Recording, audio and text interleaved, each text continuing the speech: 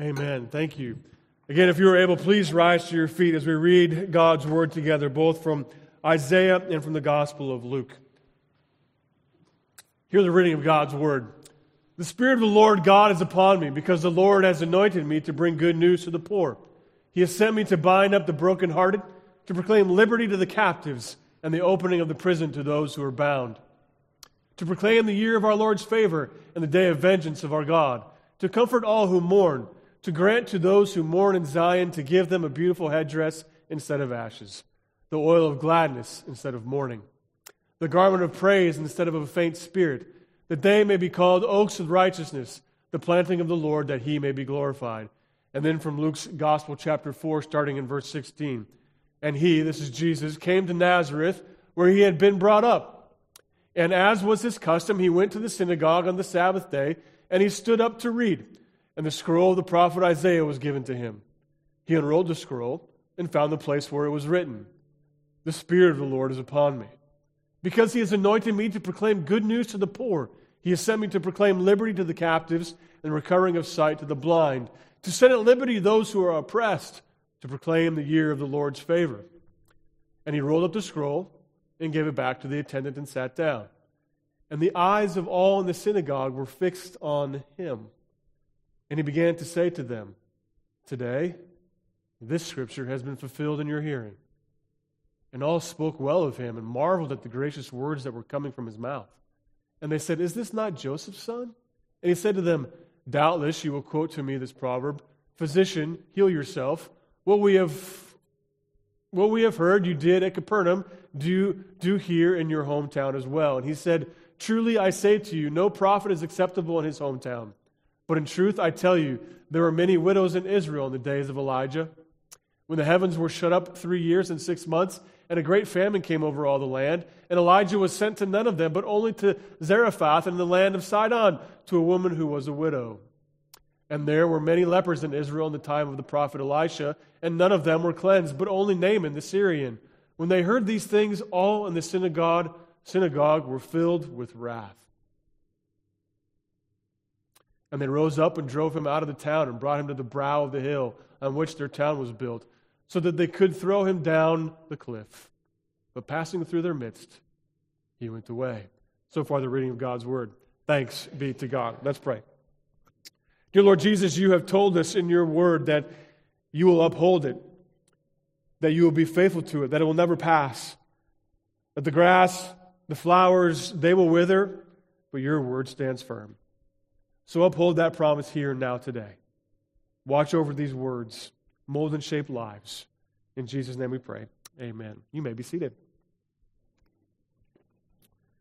It's about 4:30, 5 o'clock in the morning, and I'm standing in the middle of a cavernous United Airlines terminal, the terminal at Chicago's O'Hare International Airport.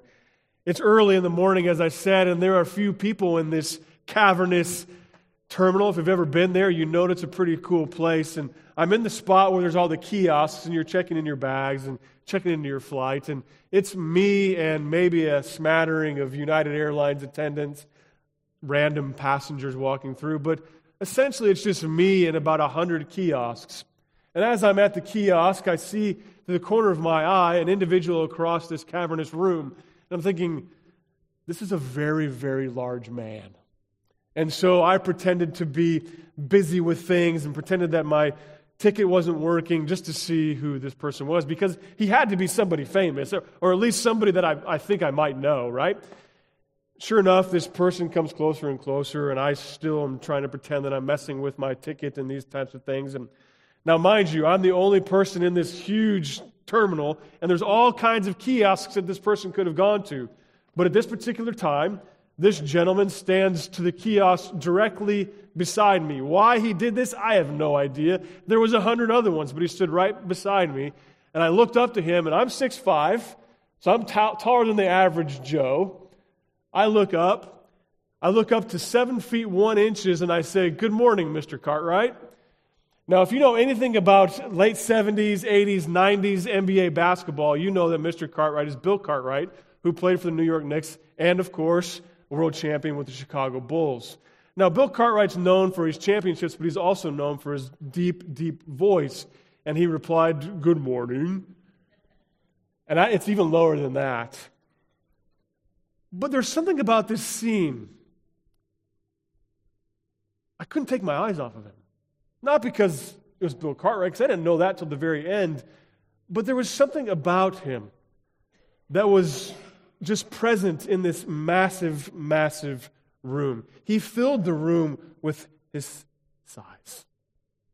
My eyes, even though they might have been out of the corner of my eyes, never really stopped looking at Bill Cartwright because he just had that type of presence and that type of aura about him. And then he opened his mouth and it even got all that much bigger and larger.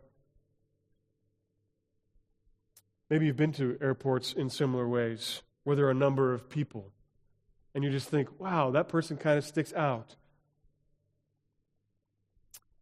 Here in Luke chapter 4, we have a similar type of thing. All the eyes were fixed on Jesus. They couldn't help it. Every eye was fixed on him. Because after all, isn't this just Joseph's son? Isn't this just a normal guy? Isn't this just someone who grew up in our town? Isn't this just Jesus? The question that I have for us this morning in this Advent season is a simple one. It's really quite easy, but it's extremely important. Where are our eyes this morning? Where are our eyes? Where are your eyes this morning? Maybe I could put it differently. What has captivated you today? What captivates you tomorrow morning? What excites you? What motivates you? Where are your eyes? Where is that thing or things that you just can't stop looking at? Maybe literally. Maybe spiritually. What has captured your gaze? What's captured your imagination? What's captured your fascination? We enter not into an empty, cavernous United Airlines terminal, but back into this crowded first century synagogue. You see, the synagogue was indeed the place where people gathered for all types of reasons. Yes, to worship, but it was also a social gathering place. This was not, as it said, Luke said, it was Jesus' custom to be there.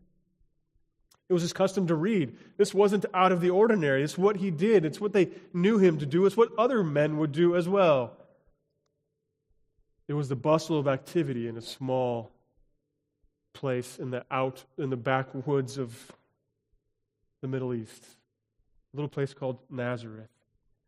It's here then, in this crowded synagogue, where Luke tells us this is the start of Jesus' ministry, his earthly ministry. It's here that Luke tells this particular story for a reason.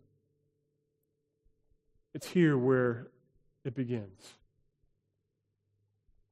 We are told that Jesus' parents had taken their eyes off of Jesus. And where did they find him? In the temple. It's here where Luke puts his eyes back onto Jesus.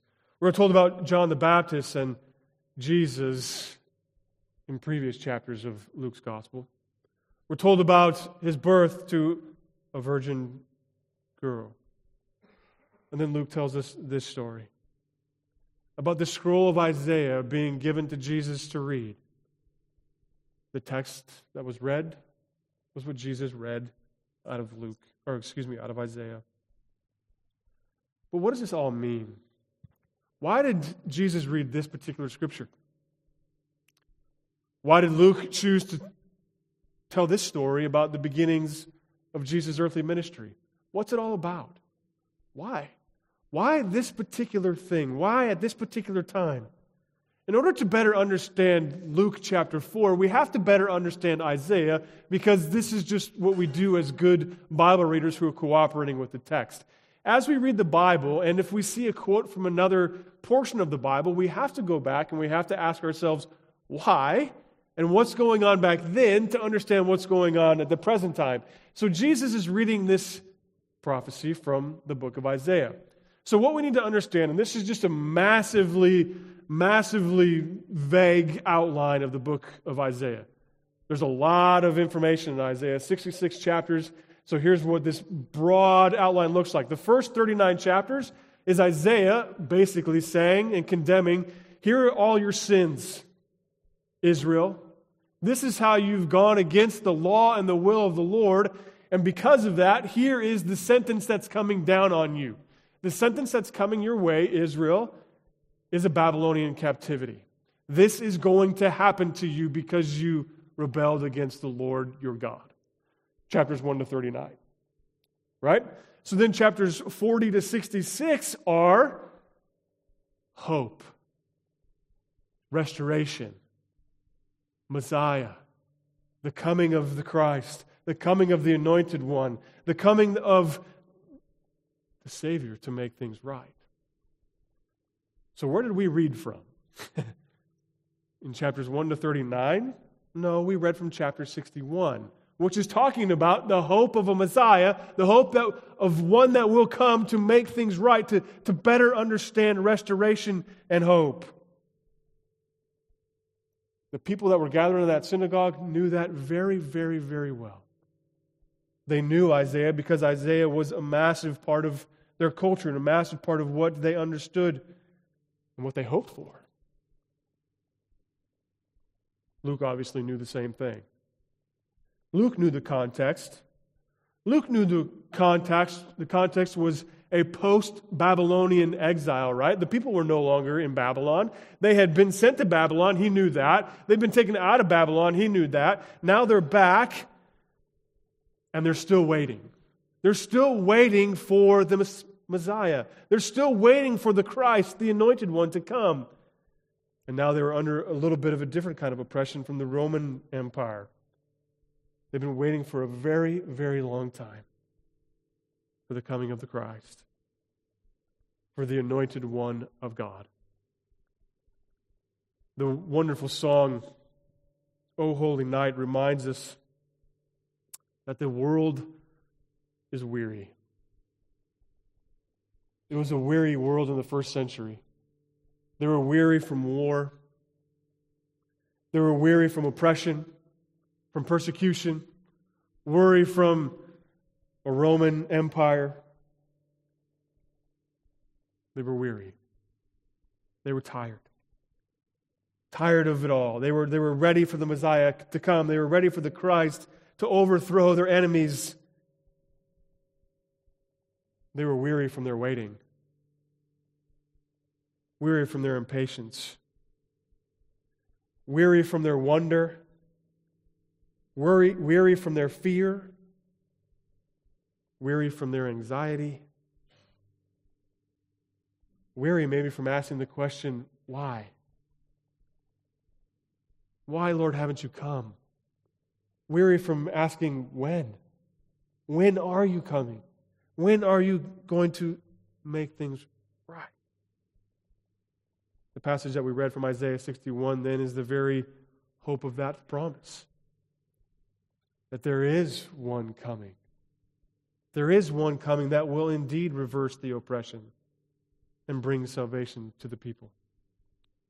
This then is the context in which Jesus stands up, a scroll is given to him, and he reads from Isaiah 61.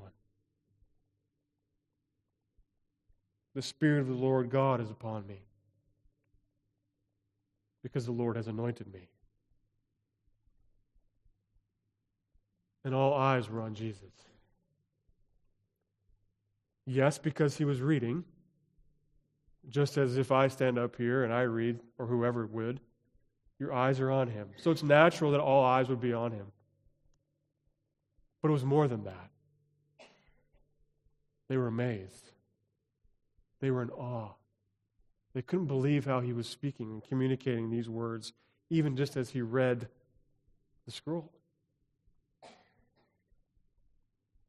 But then he sits down. He sits down in the synagogue and they begin to have more of a conversation. All eyes still fixed on Jesus, all eyes on him. And he says, today this scripture is fulfilled in me. And now all of a sudden the words aren't in awe, but they were filled with wrath. And they wanted to drag him out to throw him off of a cliff. Mr. Postumus came to me and one of my friends when I was in high school. We were in his government class, and we were studying the judicial system and courts of law and eyewitness testimonies and things like this. And he came to me and one of my good friends, and we've been friends for as long as I could remember. And he says, I want you guys to do something for me before we enter into class. And we said, okay. We didn't know what we were in store for. He says, I want you guys to fight each other. We're like, what? What are you talking about? He's like, no, just hold on. Just wait for a second here and go with me on this one. He says, I don't want you to actually hit each other. I want you to wrestle and pretend that you're punching one another. I want you to create a scene, a really big scene. And so all of our classmates knew that we've been friends for a very long time. We enter into the class. My friend sits right in front of me, and I start, putting spitballs in his ears and doing gross things that teenage boys do. Just to pester him. And he turned around and he started screaming at me, knock it off, knock it off. And we didn't act like this with one another. So I kept doing it and kept doing little things to annoy him. Meanwhile, Mr. Postumus, the teacher's still not there. It's an empty classroom. And if you remember your high school classroom days, if the teacher wasn't there, you didn't sit there nicely. You talked and you did things, right? And so I kept pestering him, and he was getting madder and madder and madder. And before long, he threw a desk, and he jumped out of his chair, and he jumped on top of me and just started pounding my chest, and he was fighting me. So we were going back and forth like this, and then Mr. Postumus, who was about the size of me, pulls us like two little kittens away from one another and grabs us by our shirt tails, literally drags us out of the hall, and he says to us, you scared the out of them. And he's like, good job. Why do I tell that story? It was a story about eyewitness accounts. And so he went around the room, and we began to ask everybody what they heard, what they saw, what they didn't see, and what they didn't hear. And it was amazing just in that short amount of time of how many different opinions there were about the events that just took place minutes before. How quickly eyes change. And even when we're looking at something, we don't even always know what we're looking at. And so my question comes back to us, what has your gaze this morning? And perhaps I could even take it one step further and say, I have my gaze on Jesus, but what do I see about Jesus? Is he the one who we should stone? Or is he the one that is the anointed Christ? So maybe the question is, who is Jesus? All eyes in the synagogue were on Jesus. And how quickly things changed. Most in that room thought he was a heretic. Some acknowledged him as just Jesus, Joseph's son. How could Joseph's son be the anointed Christ? Even with their eyes on him, they could not see. They saw a different Christ. They saw Joseph's son. He cannot be the anointed one of God. Can he? On this day in the synagogue, Jesus declared himself just that. The anointed one of God, the Christ, the Messiah, the fulfillment of Isaiah's prophecy that was given so many years ago, the one to bring hope and rest to a really weary world. Why do I say all of that?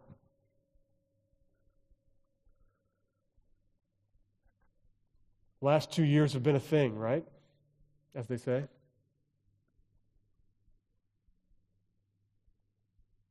A lot's happened. As we look back the last 2 or 3 years, a lot's happened in the life of this church. A lot's happened in this world.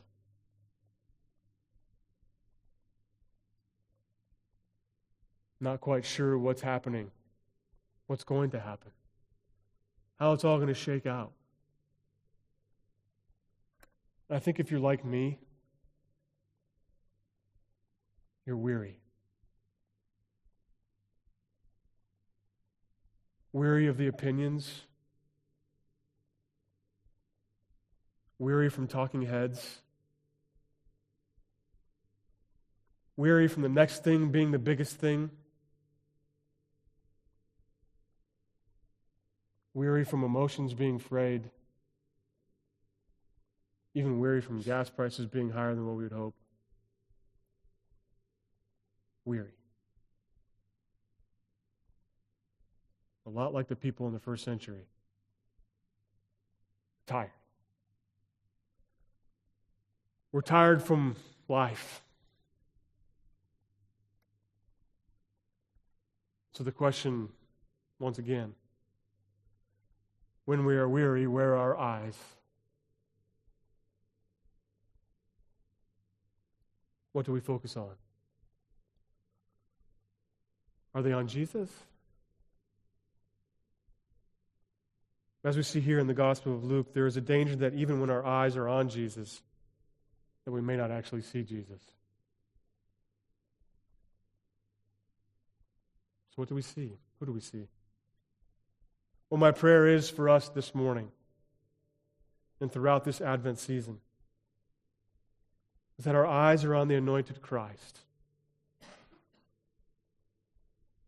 My prayer for us is that when our eyes are on Jesus, that we see Him as the reason for our hope.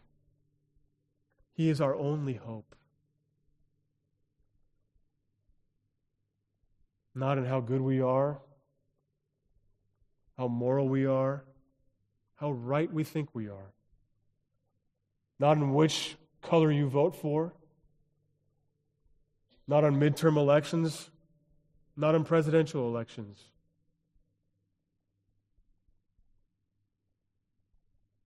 Our hope is only in Christ, on the anointed Son of God, who brings hope and rest to a weary world. In our day-to-day lives, it's becoming increasingly more difficult to find any sliver of hope, isn't it? We try and we try and we search and we search. We go down internet rabbit trails. We go down periodic rabbit trails. We go through literature trails.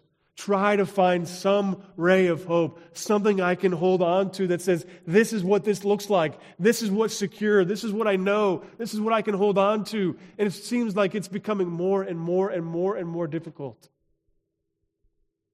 But then we come to Luke chapter 4 and we say, here, this is how we have hope. It's in Jesus and Jesus alone. This is our source of hope. Where are our eyes? Jesus is the hope that we desperately long for and desire. But when we find ourselves in those places of weariness, does Scripture give us any answers? Like, even we can say, I see Jesus in Luke chapter 4. I see that this is true. But it even feels like I can't quite grasp that. I can't put that in a journal and say, let's do this and this and this. How do I have the answers? Where do I go? Where do I turn? The passage that Jesus quotes from Isaiah 61 is full of practical answers.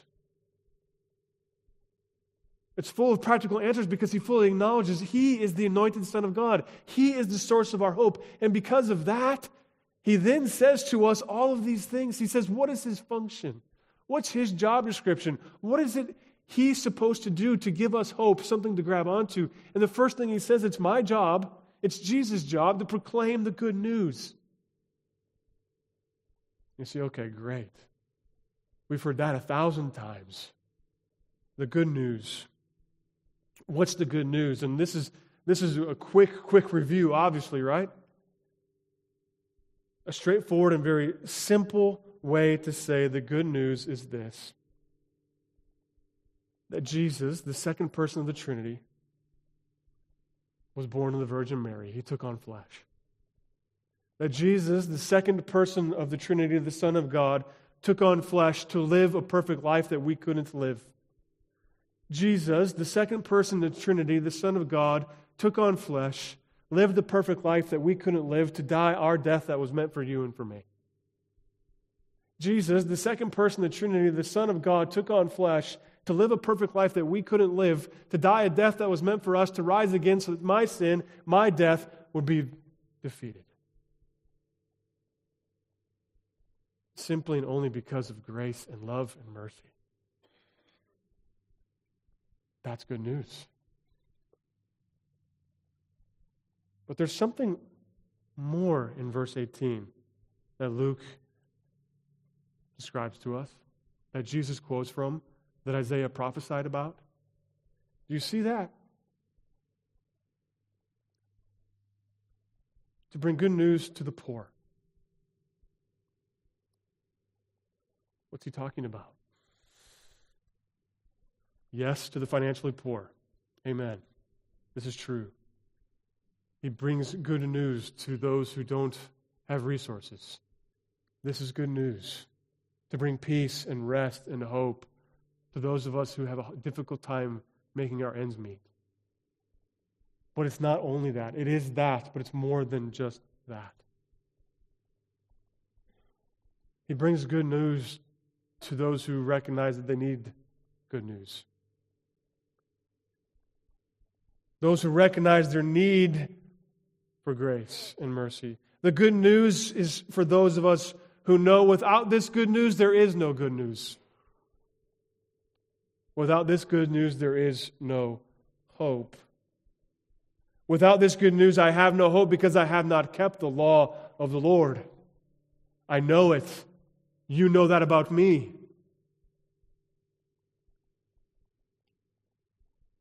Without this good news, I have no hope. Without this good news, there's no hope for anyone. But the good news is also for the good news for the poor in spirit. The poor in spirit have an understanding of something. They haven't stored up enough righteousness. They're poor. They haven't stored up enough good works. They haven't stored up enough morality. They haven't stored up enough, period. They don't measure up. When we look at the good works bank account, it's bankrupt. It's negative. Everything bounces. The poor in spirit have no equity, have no assets. And so when Jesus comes and says he's to proclaim good news, to bring them to himself,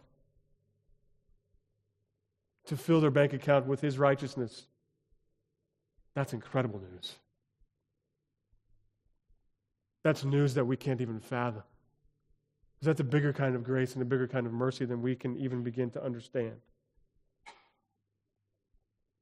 But there's a flip side to that same coin. If it's good news for some, it's bad news for others.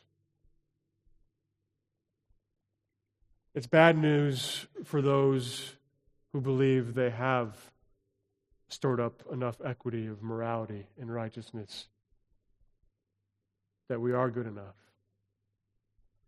that we're better than that person, that we're better than those people, that we're better than whatever category you want to place. Why is that bad news? Because those people don't need their bank account full because it's already full. It's bad news because if Jesus gives that kind of grace and mercy to those whose bank accounts are bankrupt, and you and I believe that ours is full, it doesn't become grace, it becomes unfair. That's not right. How could Jesus do that? I've worked my whole life for this. I keep the law. I'm a good person. I'm morally upstanding. It's not fair. It's not right. That's bad news because that's not what I'm supposed to get. Good news is for the poor. Good news is for the prodigal. Good news is for the poor in spirit. You see, but both sides have their eyes on Jesus, don't they? The poor in spirit have their eyes on Jesus. The self-righteous have their eyes on Jesus, but they see something completely different.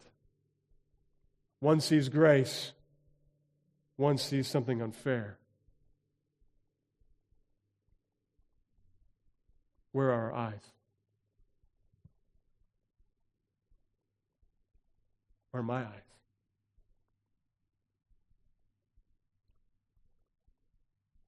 I confess that too often my eyes are unfair. I'm a pastor, for crying out loud. For the most part, I'm a pretty good guy. It's not fair that grace goes to that person. The person who doesn't know or do or act the way, it's not right. Too often my eyes are fixated on that.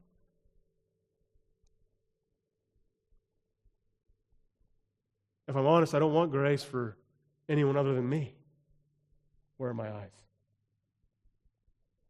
The question I have for us again is,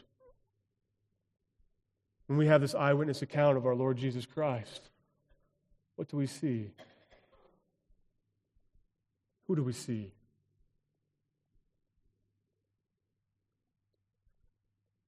Do we see grace? Do we see mercy? It starts with us. It starts with each one of us. That Jesus proclaims that He is the anointed Son of God to proclaim the good news to the poor. That the Spirit of the Lord is upon Him. And I wish I had about 5 more hours to keep preaching it all the way through Isaiah 61, because we could and I could.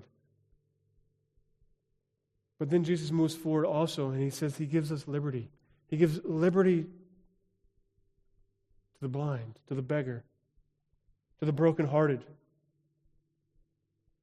to set free the captive. And these are literal things. To set free the captive, yes. Is He talking about prisoners? Absolutely. But He's also talking about our own captivity. Where are our eyes? What are we captivated by? To set us free from our captivity. And to set our focus and our gaze upon Him. And to usher in His kingdom is what He says at the end there. The hope that we have in the anointed Son of God is that His kingdom will know no end. And He reigns victorious and sovereign with righteousness and justice and mercy and grace. And so as we enter into this Advent season and we look forward to Christmas, we look forward to all the wonders and the fun of this time of the year. My plea with you and with myself is to focus our eyes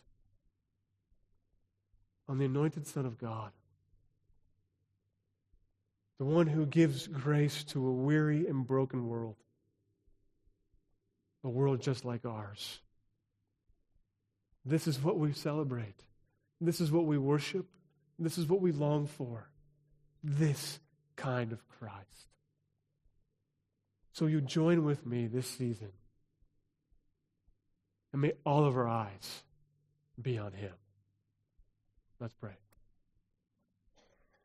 Dear Lord Jesus, we give You thanks and praise for Your grace to us, for Your mercy towards us. We pray that You would continue to grow us in the grace and the knowledge of who You are and what You've accomplished for us. And so Lord, now as we come to this table, may You fill us, may You nurture us, may You grow us in that grace. We pray this in the strong name of Jesus. Amen.